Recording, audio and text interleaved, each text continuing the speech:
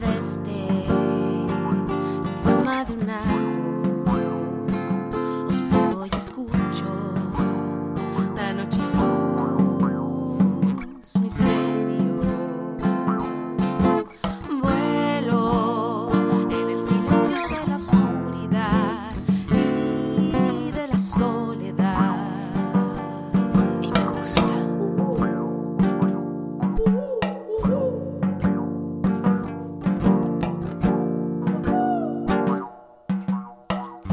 Guardiana de la noche, acompaño a la luna en su travesía al sol. Guardiana de la noche, con mi misteriosa canción.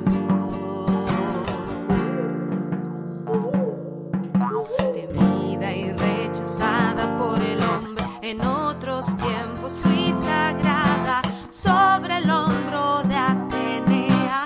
Sabiamente yo le hablaba, fui bruja, chamana, sacerdotisa y hermana, y entre prejuicios e ignorancia abro mis alas, levanto el vuelo, y la noche calma, mi alma se expande y mi visión se aclara.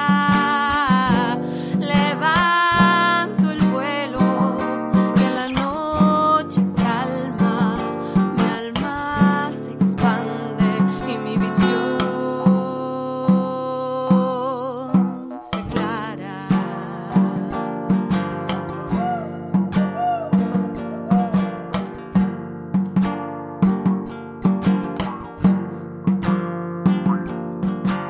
Desde la rama de un árbol observo y escucho la noche y sus